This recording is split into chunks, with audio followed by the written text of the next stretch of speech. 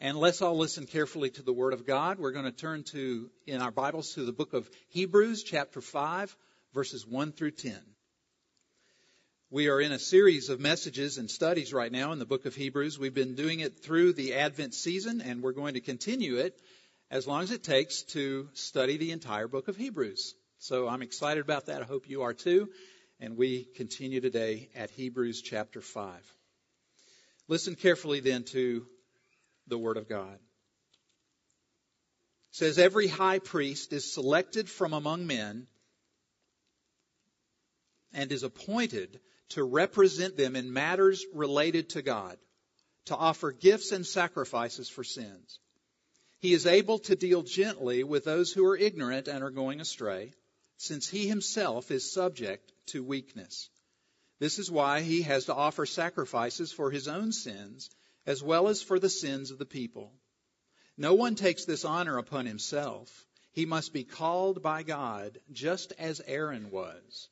So Christ also did not take upon himself the glory of becoming a high priest. But God said to him, "You are my son. Today I have become your father." And he says in another place, "You are a priest forever in the order of Melchizedek." During the days of Jesus' life on earth, he offered up prayers and petitions with loud cries and tears to the one who could save him from death. And he was heard because of his reverent submission. Although he was a son, he learned obedience from what he suffered, and once made perfect, he became the source of eternal salvation for all who obey him, and was designated by God to be high priest in the order of Melchizedek. This is God's Word. Yesterday, by the way, we had a wonderful Christmas dinner for the homeless. Every year at Christmas time, we put together a lot of food, a lot of decorations. We have volunteers. They come, they show up, and we invite the homeless community in our East Orlando area to come and join us for Christmas dinner. And I just want to say, before we look any further here, that to you who helped in that in any way, who brought food, who were volunteers for that time, thank you very much. It was a great time. We had probably 75 or 100 homeless people, I'm going to guess, and families were there, kids were there, men and women were there. We had a wonderful time together. And I was thinking about, after that dinner, as I was driving back home from that, I was thinking that I myself feel that there's a chasm of cultural difference between me and homeless people. And I'm afraid of them in some ways. They intimidate me in some ways. Because I think there's nothing that they experience that I really understand, you know. But as I thought about that, I thought when I was looking at them, and I gave a little 10-minute talk to them yesterday. As I was looking at them giving that talk, I thought to myself, you know, that's really not true. They and I are just alike. It's just that they're found in a very different place economically from me right now. But that could just as easily be me. We have a lot in common, in other words. That is a little bit like a lot of people approach the book of Hebrews. When you read through the book of Hebrews, you're looking at a group of people that at first you think they are so culturally different from me, there's no way that I would ever be able to understand this book. In fact, I suspect while I was reading those verses, you were sort of scratching your head a little bit thinking, what in the world does that mean? Like, for example, in verse 6, it refers to a man by the name of Melchizedek. And some of you are thinking, I have never heard that name. Who in the world is that? What does this do with me? What relevance is this passage of Scripture to me and my situation? Did any of you think that way? I suspect you did. Because these were Jewish Christians living back in the first century. We've been learning in the book of Hebrews that these folks were probably living in or near Rome. It was the days of the Emperor Nero. These Christians were being persecuted by the Roman authorities there, and they were being tempted to return to their Judaistic roots. Because if they could return to their Judaistic roots, they would escape some of the harsh treatment that they were being given. So these are very different people from you and me. What possible connection can I have to these people in Hebrews chapter 5, you might have thought? Well, what we're going to find out today is that there are a lot of similarities between you and me and the people to whom the book of Hebrews was written. One of the great themes of the book of Hebrews is the high priestly work of Jesus Christ. And there again, you're probably going to think, high priest, that's not something that I know. What is a priest? I'm not a Roman Catholic. I'm not Jewish. What does a priest have to do with me? Well, you're going to find out that there are a lot of reasons that Jesus being the high priest applies to you and to me. But this theme of the priesthood of Christ is throughout the book of Hebrews. And the point of the author is to say that Jesus is our superior high priest. So why would you want to go back to the old way of Aaron? Aaron is named in that passage. Aaron being the prototypical high priest of the Jewish people. He was the first high priest back in the Old Testament. Why would you want to go back to that system, the author is saying, if Jesus Christ is your real high priest, your superior high priest? So let me tell you a few things about high priests so that at least you will know, okay, this is what they knew and this is what I need to know in order to understand this passage a little bit better. Some facts about the high priests of the Old Testament. First of all, they were Levites. Do you remember in the Old Testament there was Abraham, Isaac, and Jacob? Those were sort of the three. Abraham the father, Isaac the son, Jacob the grandson. And then out of Jacob came the 12 tribes of Israel. One of those 12 tribes was the tribe of Levi. And within the family of Levi, there was this fellow named Aaron eventually who began to become the first high priest. So all of the high priests were Levites. They descended from Aaron. The other thing the Old Testament teaches us about them is that they served for life. They served for life. When they died, the high priesthood went to their firstborn son. So it passed down through the line of Levi like that. They were required to live a holy life in utter consecration to God. They had to be obedient to God.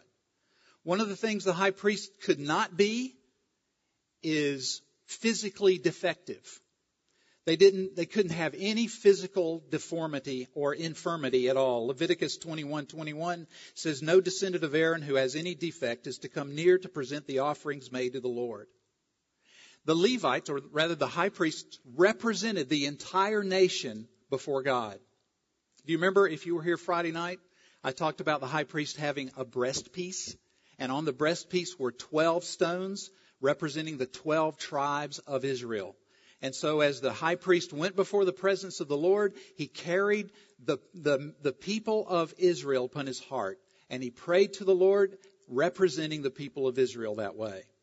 And then these high priests, along with the other priests, officiated at the brazen altar and at the holy place from day to day. They burned sacrifices. They brought the gifts and the offerings of the people before the Lord, representing the people before God. They kept the golden candlestick burning that was always inside the holy place. They burned incense morning and evening. They taught the people God's law. And finally, and this is something I'm going to have more to say about later, they made annual atonement for the sins of the people on Yom Kippur, the Day of Atonement. Now, those are just some facts about the high priests of the Old Testament. And those are the things that I'm saying were unique to the Hebrew people. And you and I are culturally different. We can't maybe relate to all of those things. But let me tell you three things this morning that prove that you and I are a lot more similar to the Hebrew people than perhaps we might first think. I want to share with you three things about the fact that the people to whom Hebrews was written were very, very similar to you and me. Ready? Here's the outline. First of all, you need somebody powerful enough to represent you. Second, you need someone loving enough to encourage you. And third, you need someone holy and obedient enough to die for you. So that's where we're going to go. Let's start with, first of all, you need somebody powerful enough to represent you. And that's true of you, it's true of me, it's true of people everywhere. We need someone powerful to represent you. Look with me at verse 1. The first verse of our text says, "Every high priest is selected from among men and is appointed to represent them in matters related to God, to offer gifts and sacrifices for sins." In other words, the high priest was the mediator. Now, you know what a mediator is, right? You've needed mediators all down through your life, and so have I. I had a girlfriend in 3rd grade. Her name was Marlene Kelly. And you know how I got to know Marlene Kelly? I went to a mutual friend named Karen Gregory, and I said, "Hey, Karen, would you please go speak to Marlene for me and find out if she likes me?" Karen was my mediator. Didn't you do that in elementary school? You remember the notes that you would pass to somebody and it would say, "Do you like me? Yes, no, circle 1. Well, Karen was my mediator. And it turned out that Marlene did like me after all. So she was my first girlfriend in life. When I applied for college scholarships, what did I do? I had to have a mediator. I listed the names of people who would serve as my referrals, people who could speak up for me. When I applied for jobs down through my lifetime, I had to list someone who would be a referral for me. And so everybody needs a mediator. You've had mediators all throughout your life as well. Anytime you want to meet an important person, you need to get somebody to get them to know you. If you're trying to get into college, you have to have a mediator. If you need to reconcile with someone whom you've offended, if you've ever been convicted of a crime or taken to court, you've needed a mediator. If you've ever voted for someone to be your proxy at an HOA meeting or a board of directors meeting, you needed a mediator. Why do you need a mediator? You need a mediator because of the distance between you and the other party. See, the greater the distance, the greater the need of a mediator with great qualifications. Think about it. If you wanted to go see President Obama, you would need a lot greater of a mediator than I needed to meet Marlene Kelly in 3rd grade. The greater the distance between you and the other person, the greater the need for a person of great qualification. That shows that the mediator that you need the most is the one who will stand before God for you. Because the distance between you and God is infinite. You've sinned against Him, so have I. We have offended God by our sins and iniquities. And so we need a mediator of infinite value to stand between us and God if we ever hope to be reconciled. In verses 4 through 6, we find out that that infinitely qualified mediator is Jesus Christ. Look at verse 4. It says, "No one takes this honor upon himself. He must be called by God, just as Aaron was. So Christ also did not take upon himself the glory of becoming a high priest, but God said to him, 'You are my son. Today I've become your father.' And he says in another place, 'You're a priest forever in the order of Melchizedek.'" Do you know what Christmas is really all about? Christmas is about the birth of a mediator. That's why Isaiah says to us, "For to us a son is born, to us a son is given, and the government will be upon his shoulders." You know, most people think in the world today that the way to get to God is to do good things. The way to reach God is to climb toward Him by doing more good things than bad things. The most common philosophy on earth today is that one day you will stand before God and God will look at your good deeds and your bad deeds and weigh them off against each other. And if your good deeds outweigh your bad, then God will say, "You're good enough for me. Come on into heaven." The Bible teaches that that is not true. That in fact, we can never do enough good things in order to get to God. The distance between you and God is infinite before you come to Christ. So you need someone of infinite worth to bridge the gap between you and God and to bring you and God together. Jesus Christ is that someone. He's your mediator. He is your high priest. Every day, Jesus is on his throne at the right hand of God, representing you before the Father, praying to the Father for you. It says in 1 John 2:1, "My dear children, I write this to you so that you will not sin. But if anyone does sin, we have one who speaks to the Father in our defense, Jesus Christ, the righteous one." See, until you put your faith and trust in Jesus, listen to me. Until you put your faith and trust in Jesus, you and God are separated by an infinite chasm. You can never do enough good to reach across that chasm. Put your faith and trust in Jesus Christ, and you and God are friends. So, first, you need someone powerful enough to represent you before a sovereign God. The second thing we find out in Hebrews 5 is that not only do you need someone powerful enough to represent you, but you need someone loving enough to encourage you. You need someone loving enough to encourage you. Look at verse 2. It says in verse 2, "He is able to deal gently with those who are ignorant and going astray, since he himself is subject to weakness." It's talking about the high priest again. This high priest must be gentle enough to deal with those who are ignorant and going astray, since he himself is subject to weakness. When you read through the Old Testament at the duties of the high priest, one of the other things that you find out that I didn't mention earlier is that it was the high priest's duty to bless people. To bless people. Look at this passage from the book of Numbers, Numbers chapter 6. And while you're reading that, I need to get a little glass of water. Can you? Thanks. It says in Numbers 6, "The Lord said to Moses, 'Tell Aaron and his sons, this is how you are to bless the Israelites. Say to them, the Lord bless you and keep you. The Lord make his face shine upon you and be gracious to you. The Lord turn his face toward you and give you peace. And so they will put my name on the Israelites, and I will bless them.'" Now this is called the Aaronic benediction. It's one of the first benedictions in the Bible, and it's one of my favorites. Many times when I give the benediction at the end of the service, that's the benediction that I will pronounce.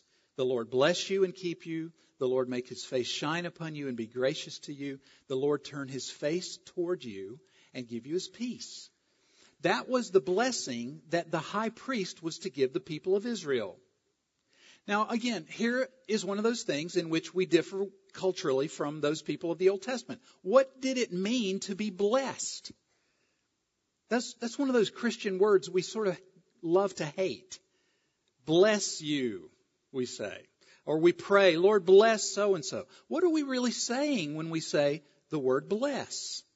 We're saying something powerfully important. The Hebrew word is barak. The Greek word is eulogeo, from which we get the word eulogy. But bless means to praise. Like when we bless the Lord, we are praising God. Another synonym for bless is salute. We are saluting someone when we bless them. To bless means to confer happiness and prosperity upon someone else. That's really what it means. And so when the high priest gave this blessing on the people, he was conferring God's prosperity and happiness upon the people of Israel. It also means to let someone know that God's favor and approval rests upon them. Did you hear that? It's to let someone know that God's favor and approval rests upon them.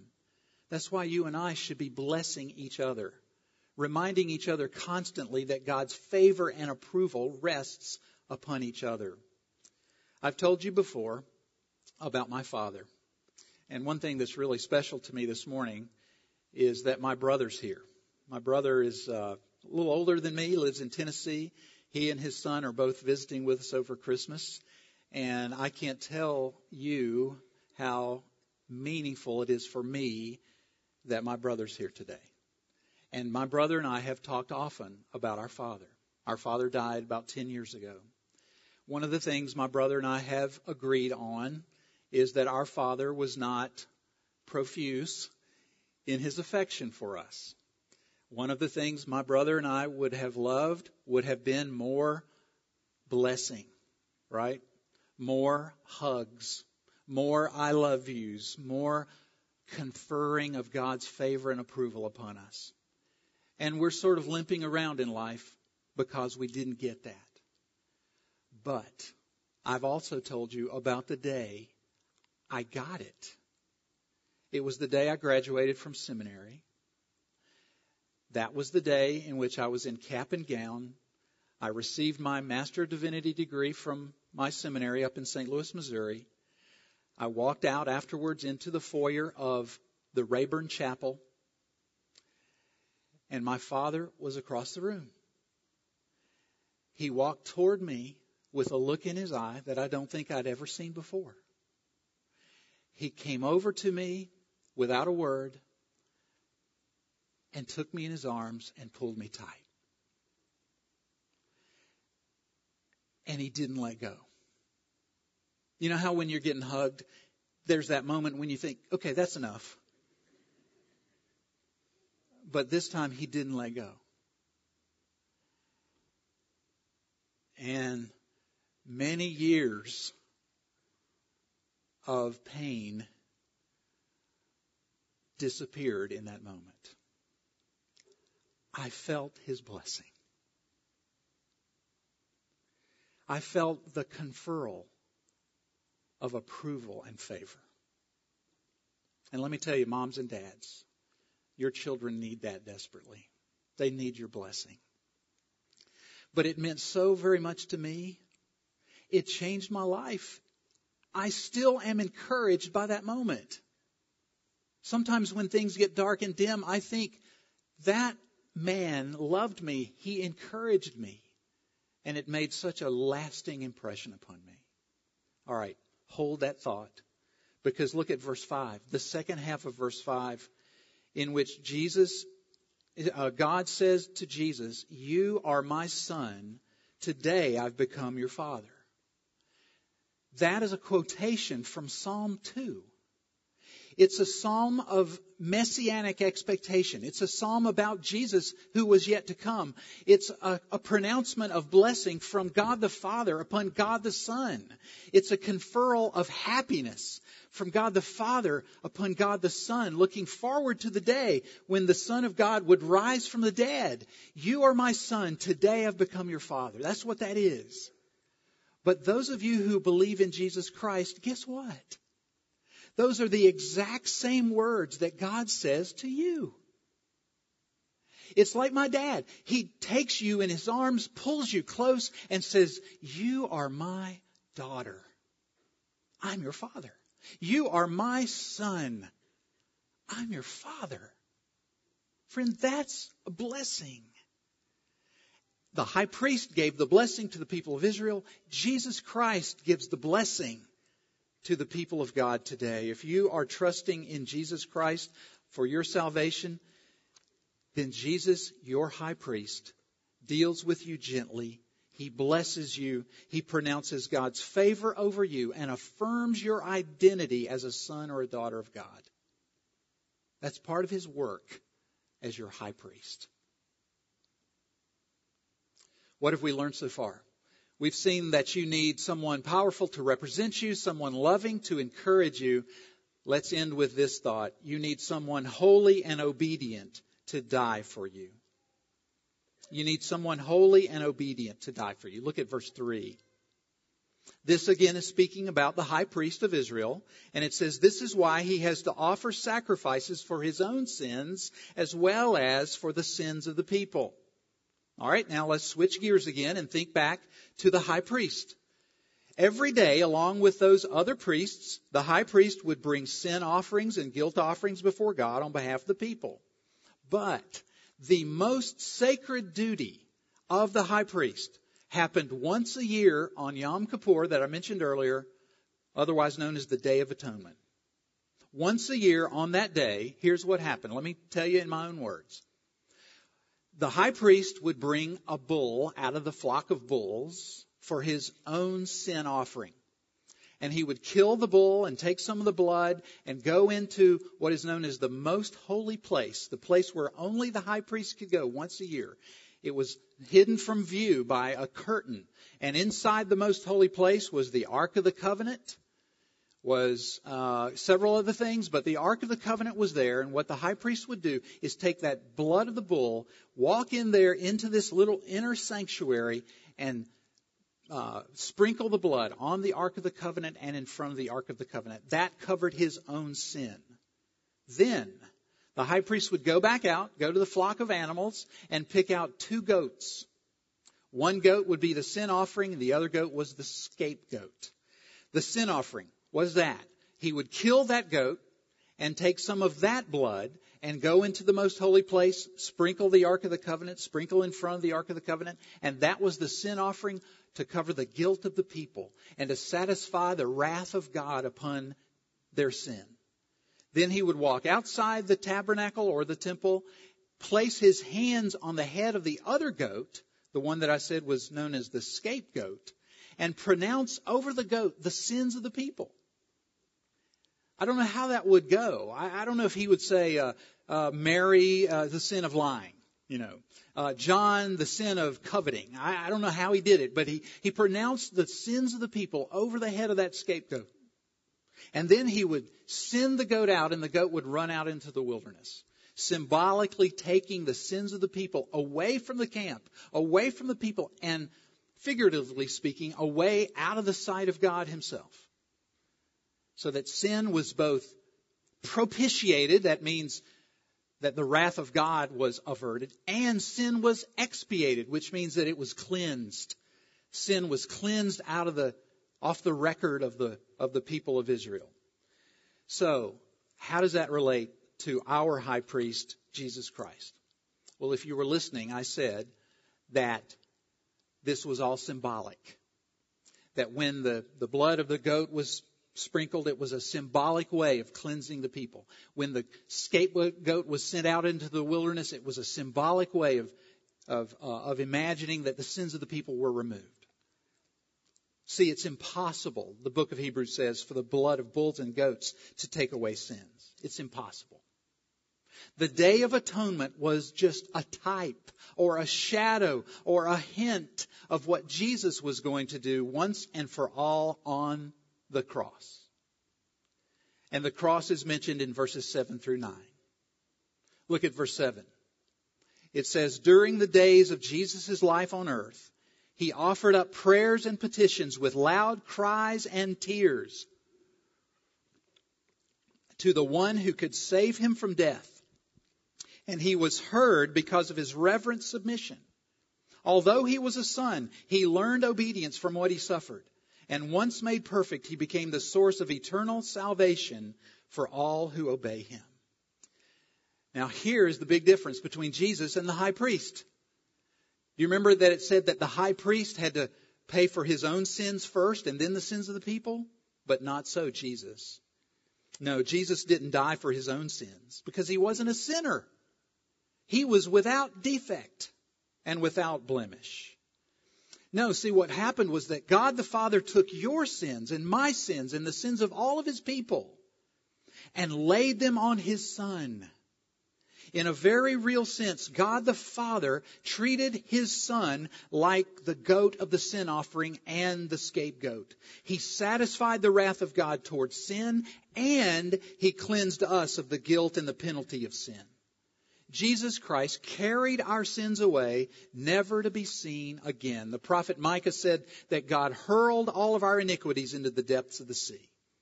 And right there, of course, is the big difference between the high priests of the Old Testament and Jesus Christ. He didn't just offer sacrifices. He was the sacrifice. And by turning away from your sins and renouncing your self-reliance and following after Jesus, you can have your sins removed forever and be given a brand new life.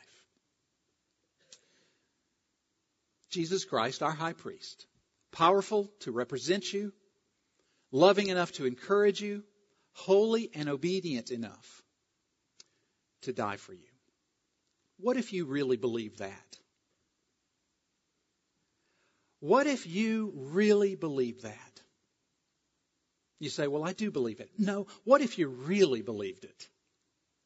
What if every moment of every day, these three truths about Jesus, your high priest, so filled your heart, so filled your mind that you couldn't live apart from those three things? What would change? Well, let me say three things I think would change. First of all, you would live with boldness and confidence because you know you have a powerful ally standing for you at all times in heaven. And you would live with happy abandon because you know your true identity. You know that the only person in the world who matters calls you his son or daughter. And you would live without shame or regret because you know you've been washed clean in the blood of Christ and forgiven forever. May we do so. May we live this way. May we believe that Jesus is our high priest and never get away from that wonderful truth. Let's pray. Father, thank you so much for sending Jesus. Thank you that you sent him. You didn't abandon us in our misery. You didn't forget about us, Lord, when we were your enemies. You didn't just wreak vengeance upon us, Lord, when we were disobedient to you. But instead you sought after us. You pursued us. You came for us. You sent Jesus to be our high priest.